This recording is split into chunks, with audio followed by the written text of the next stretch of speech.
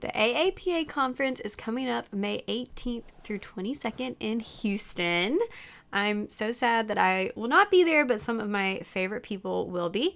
So I want to make sure that y'all know who to look out for. So if you're heading down to the conference, make sure you go by the Blueprint and Rosh Review table. They're giving away all kinds of stuff. Stethoscopes, seats in the review course. They're talking about how Rosh Review has joined Blueprint and what that looks like. But definitely go stop by, say hi, get some swag, tell them I said hello, and it'll be a really good time. I'm sure y'all will have an awesome time in Houston. Make sure you go to Torchy's Tacos, my absolute favorite, and spend some time in the exhibit hall exploring. We know that I love Rosh Review by Blueprint, and they have so many great resources. So whether you're looking for Q-Banks, pants review courses, now is the time. And usually there's some special stuff, so go check it out. It's voicemail day. Did you know that you could leave a message for the podcast to have it answered here? We do these episodes every so often, and I have some questions to answer today that I think you'll enjoy. Welcome to the Pre-PA Club podcast. If you want to learn how to become a physician assistant, you're in the right place. I'm your host, Savannah Perry. Let's get to it.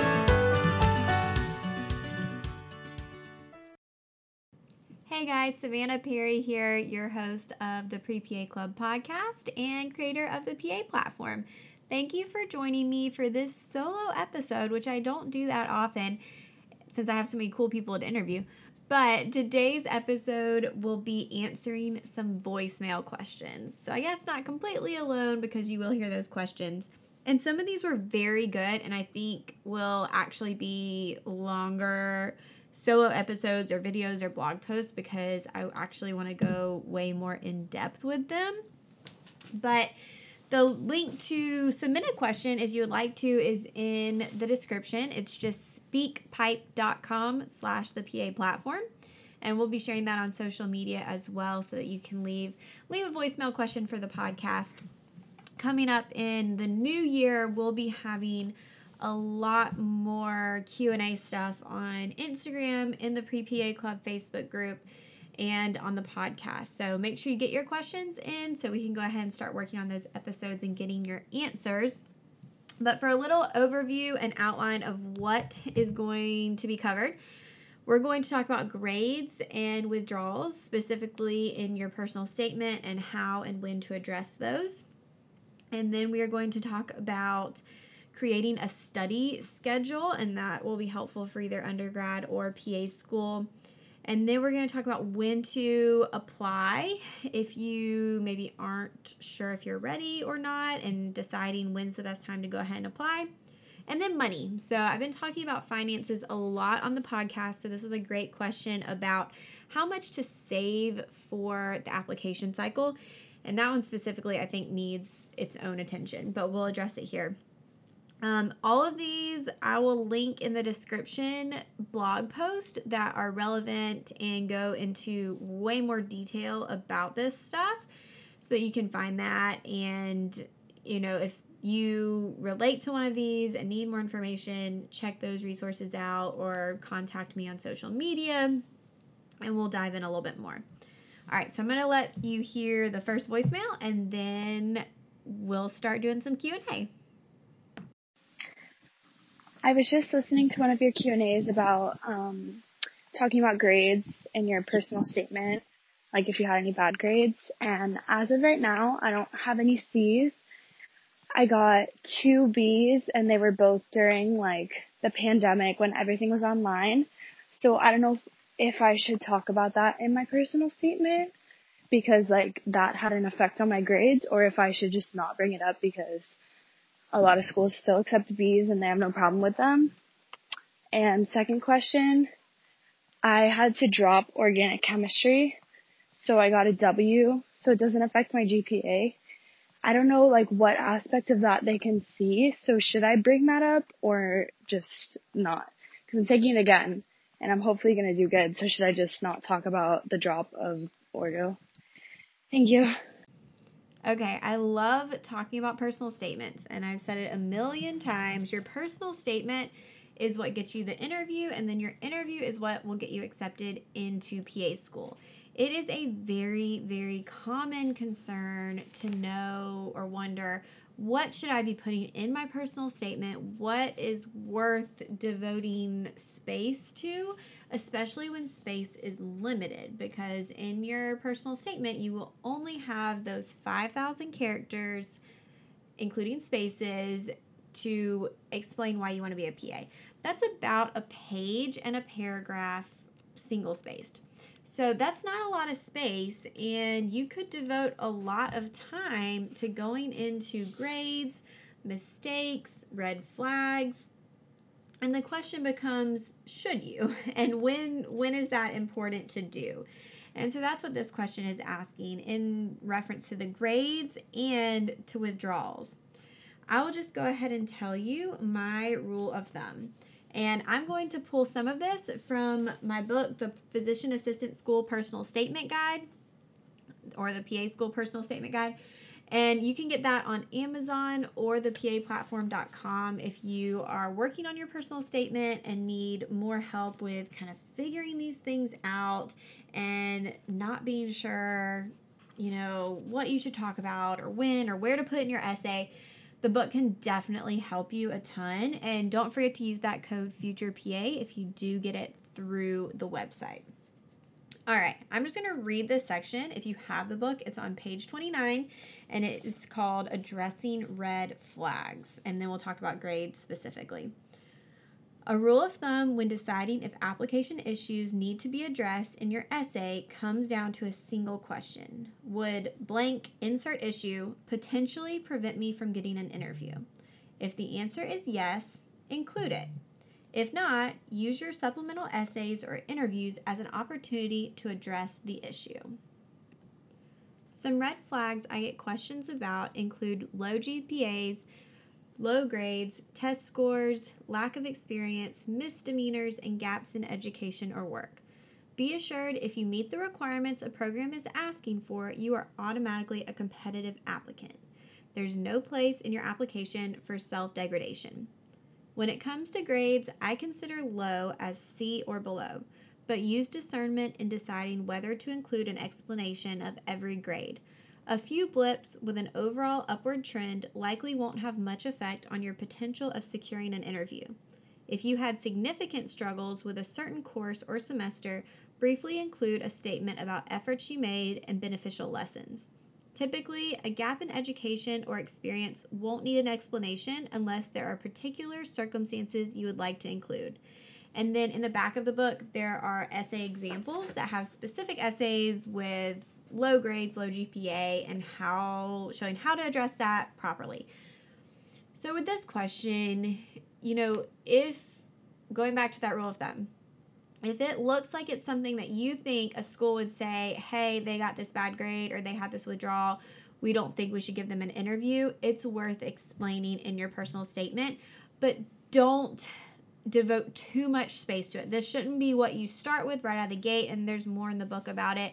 It should be later on in your essay, towards the end. You don't want to make excuses. You just want to be very upfront with it.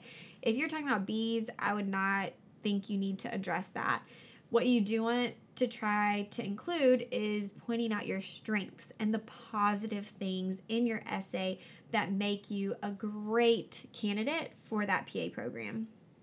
A couple withdrawals, probably not a big deal. If you had a whole semester that was just rough, lots of withdrawals, lots of bad grades, stuff was going on, whatever happened, that may be worth addressing. A lot of schools will give you that opportunity in supplemental applications too. So that's also a consideration where you may not need to include something in your personal statement because you'll have that opportunity later as well. So I hope that answers your question, and we will move on to question number 2.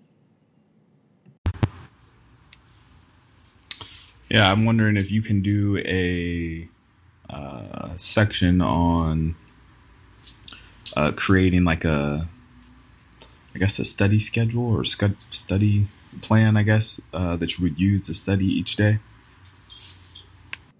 All right. I know this tone well, and this to me sounds like either an overwhelmed, just started PA student or someone who is about to start PA school and kind of in that freaking out phase. Totally normal. We have all been there, and PA school is a new beast. If you can figure out your study skills, learning style, and study plan before PA school, that will be a huge benefit. I'm going to link some blog posts in the description I've done recently about kind of finding your learning style, finding what resources work for you, and developing those study plans. I think I did a podcast episode on it as well, so we'll try to link that. But, you know, in PA school and everywhere, like undergrad, you need to be able to pivot and adjust very quickly and recognize when you're struggling.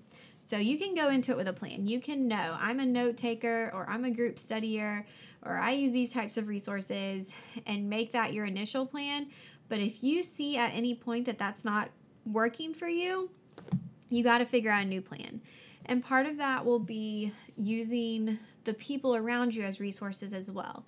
Use your classmates. Let them know if you are struggling. Your advisors, your teachers, TAs, tutors.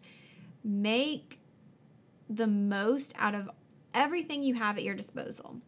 And so if that means seeking out more help and seeking out different resources, that's fine.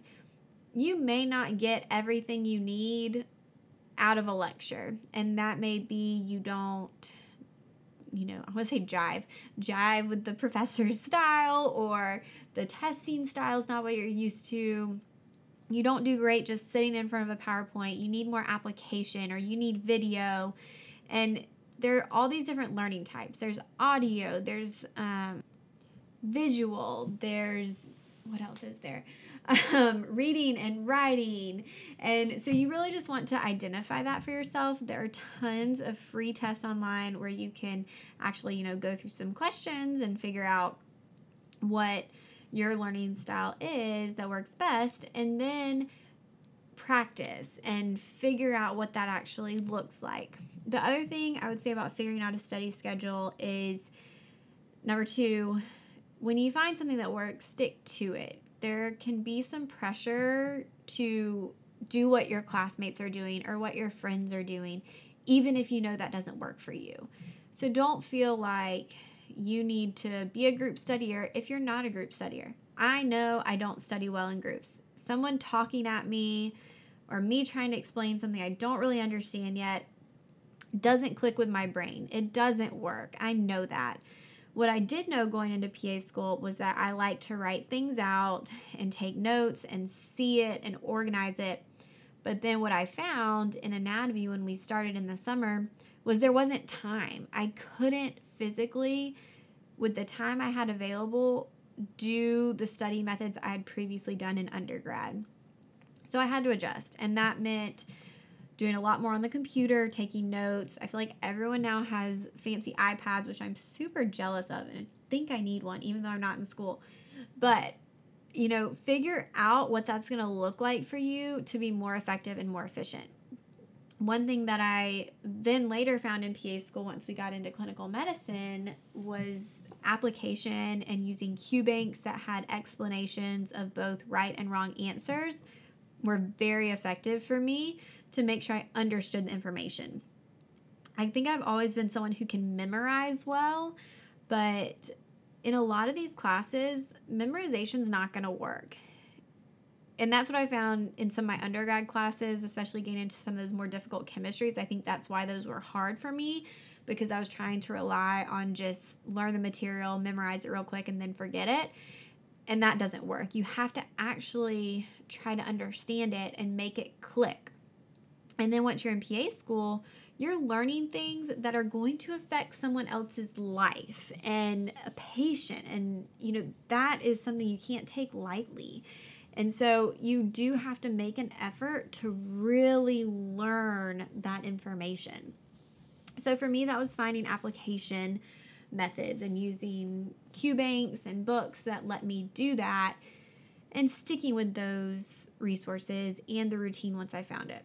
The last thing I want to say about this, to answer briefly, is when you're making a study schedule, it does not have to mean that you study 24/7.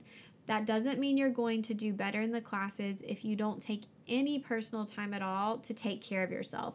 And I've actually talked to students and worked with students where this was very detrimental to them and even led to dropping out of PA school because they just got so wrapped up in school that their mental health declined greatly. So if you need help, ask for help. If you know working out is a great thing for you, do that. That's something I've actually just recently discovered. If I wake up and work out, my day is infinitely better than if I don't. And so, find those things that work for you. If that is cooking is a release for you. If there's a show you like to watch, watching a show for 30 minutes or an hour once a week is not going to be a big deal. Now, don't go binging. What's that show I watched? The OC. I started that finals week of freshman year of the spring semester thanks to my roommate, Emma. She will never hear this, but shout out to Emma for doing that to me. Don't do that. It's not the time to binge watch a show, but if you need a little break, that's okay. And so you have to learn that. I may have talked about it before here, but when I started PA school, I felt like I had to study 24/7. I would wake up at 5 a.m., get ready, go to school, get there by 6, and study from 6 to 8 until we started classes. We would have a lunch break. After school was over, I would go home, sit at the kitchen table. I lived with my parents during didactic year, and I would just study until I went to bed, and then I would take a textbook with me or notes to bed and just read them until I fell asleep. Guys, that was not healthy. I remember a breaking point the second semester of PA school. It was the fall semester. We were in the middle of our orthopedic section, which I hate orthopedics anyway, and we were trying to learn physical exam. We went into small group one week, which was 4 of us, and there were 4 girls in my small group with my advisor and favorite teacher, and she just said, "Hey guys, how y'all doing? Like, how y'all handling everything?" And I just said, I was very honest. I was like, last night I just cried. I sat at my dining room table and cried. And then everyone else in my group was like, me too. That's about where I'm at. And so you're going to have those moments of overwhelm. They're going to pass, and you have to use your classmates to get through them. But then 3rd semester of PA school came around, and we were actually doing a little bit more difficult things. So cardiology, pulmonology, hemonc, some of these subjects that are a little tougher. But I started loosening up a little bit. I would actually go to dinner with my parents when they asked instead of saying I needed to stay home and study, even though I did need to eat dinner.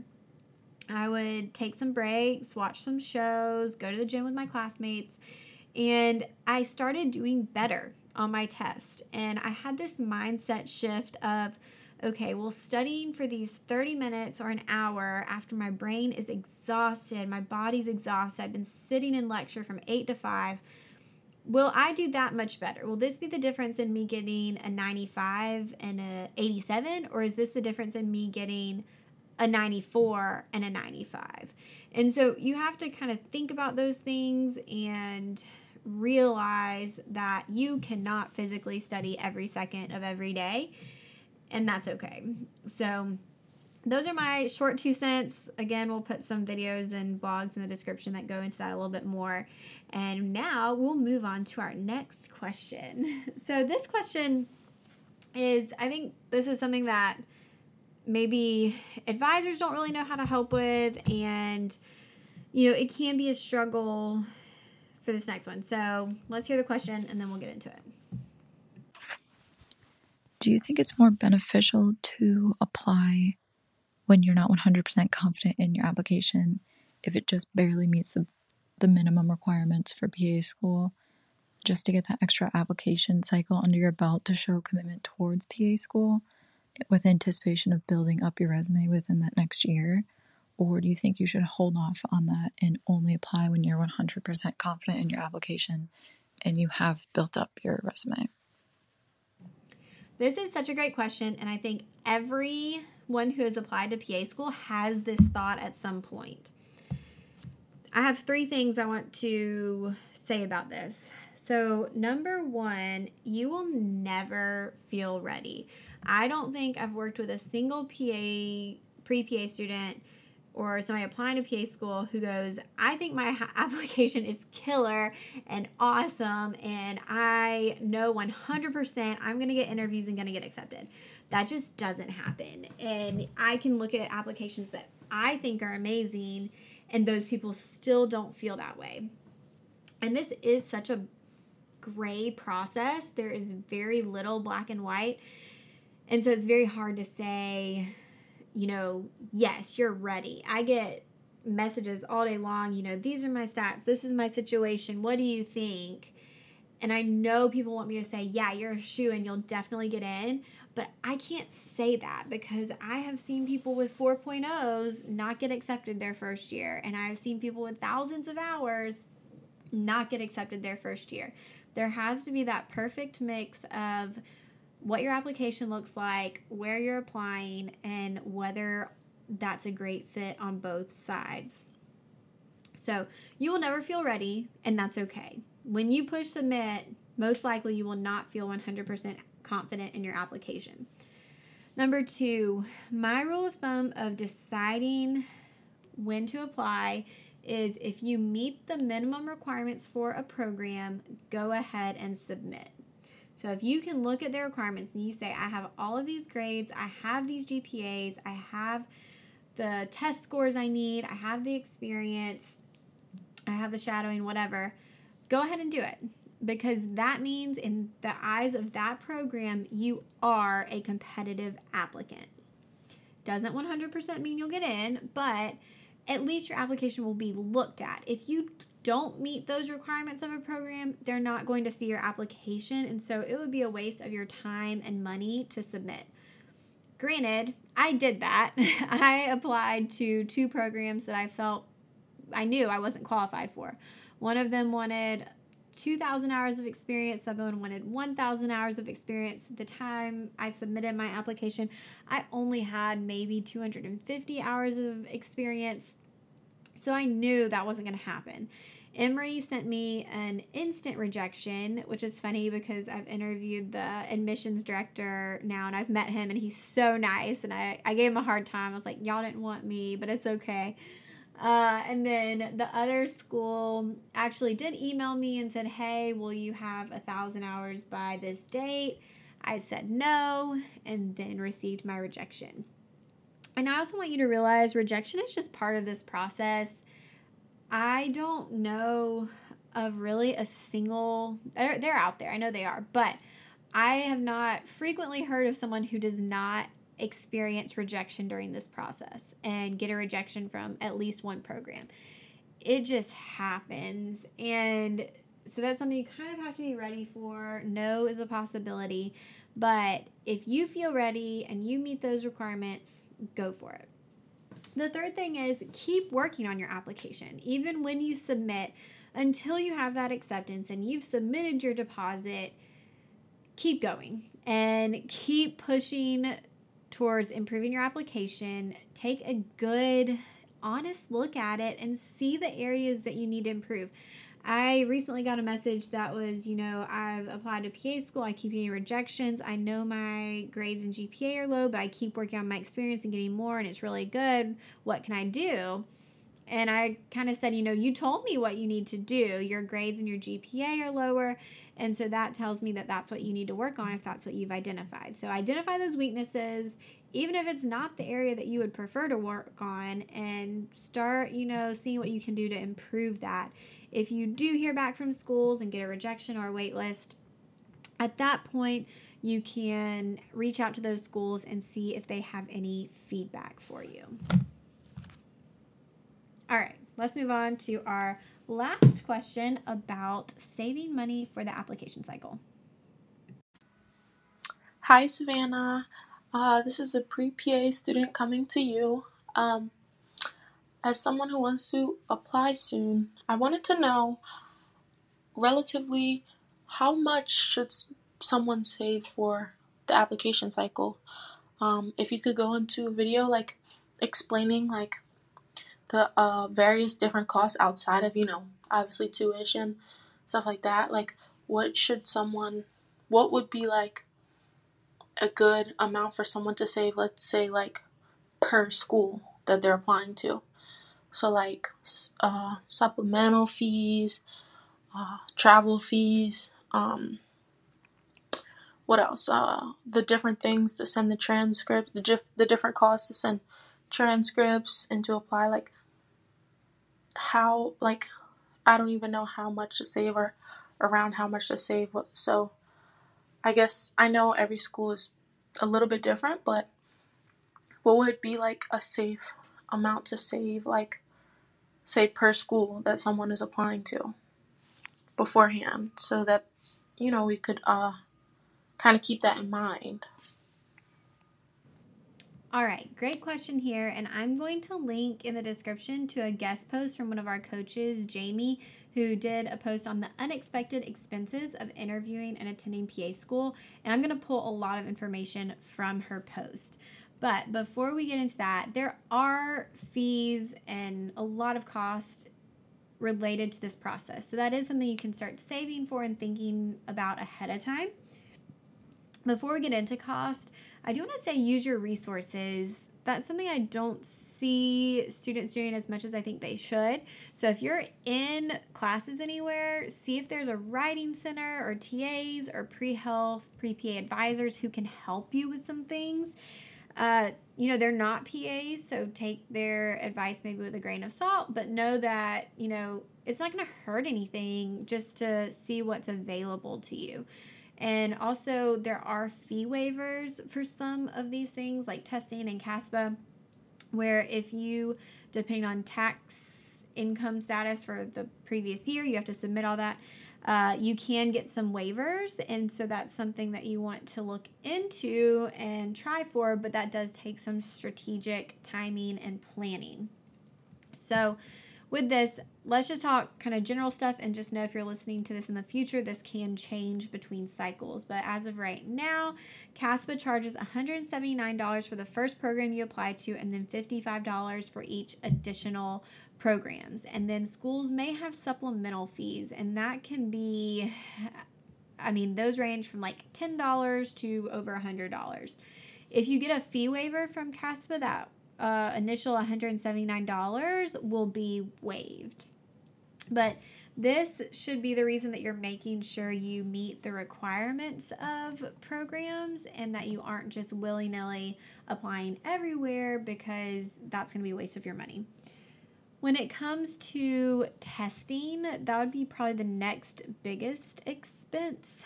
So there is the PA-CAT, which is the newer test, and it is $228. Most schools are requiring one or the other if they do require standardized testing at all. The GRE, let's see, it as of right now, I just had it pulled up, let's see, is $205 to register, and then you do want to account for test prep. So as of right now in 2021, if you register for the PA-CAT, you will get access to some study materials through them.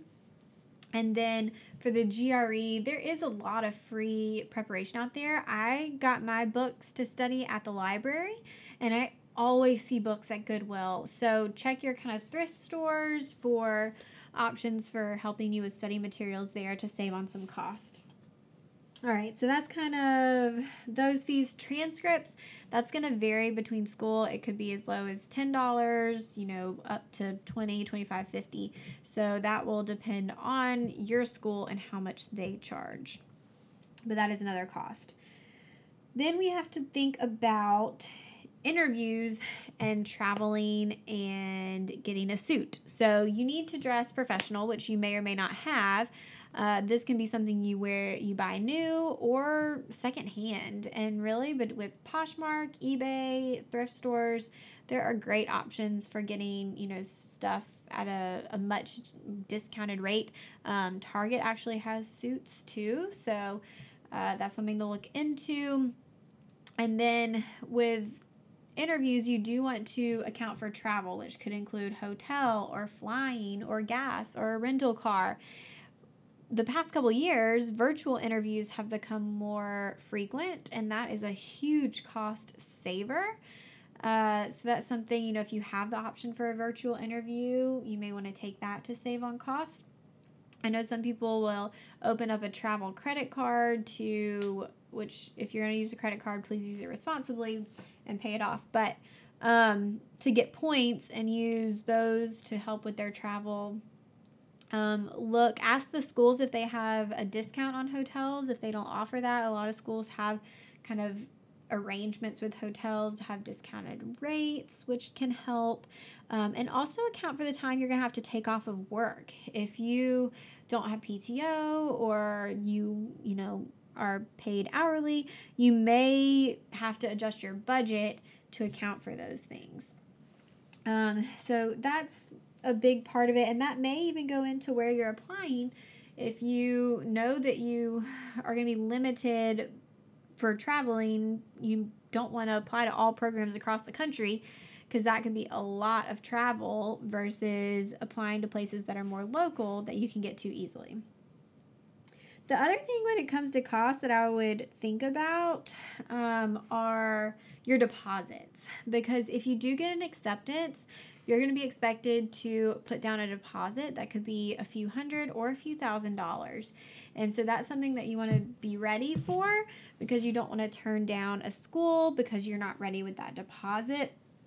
And so that's something just to keep in mind for when you're applying. And again, I think we need to go into a lot more detail about this and saving money and planning for this. But hopefully that gives you a little bit of an overview, and you can kind of start maybe making a spreadsheet, making a list, and getting things together now. All right. Well, I hope you enjoyed this episode. I hope that was helpful. And if you want to leave a voicemail for the podcast, I would love to answer it in a future episode. Thank you for listening. If you do not already subscribe, please hit that subscribe button and give us a 5-star review to help other pre-PA students find the podcast. And I will see you guys next week.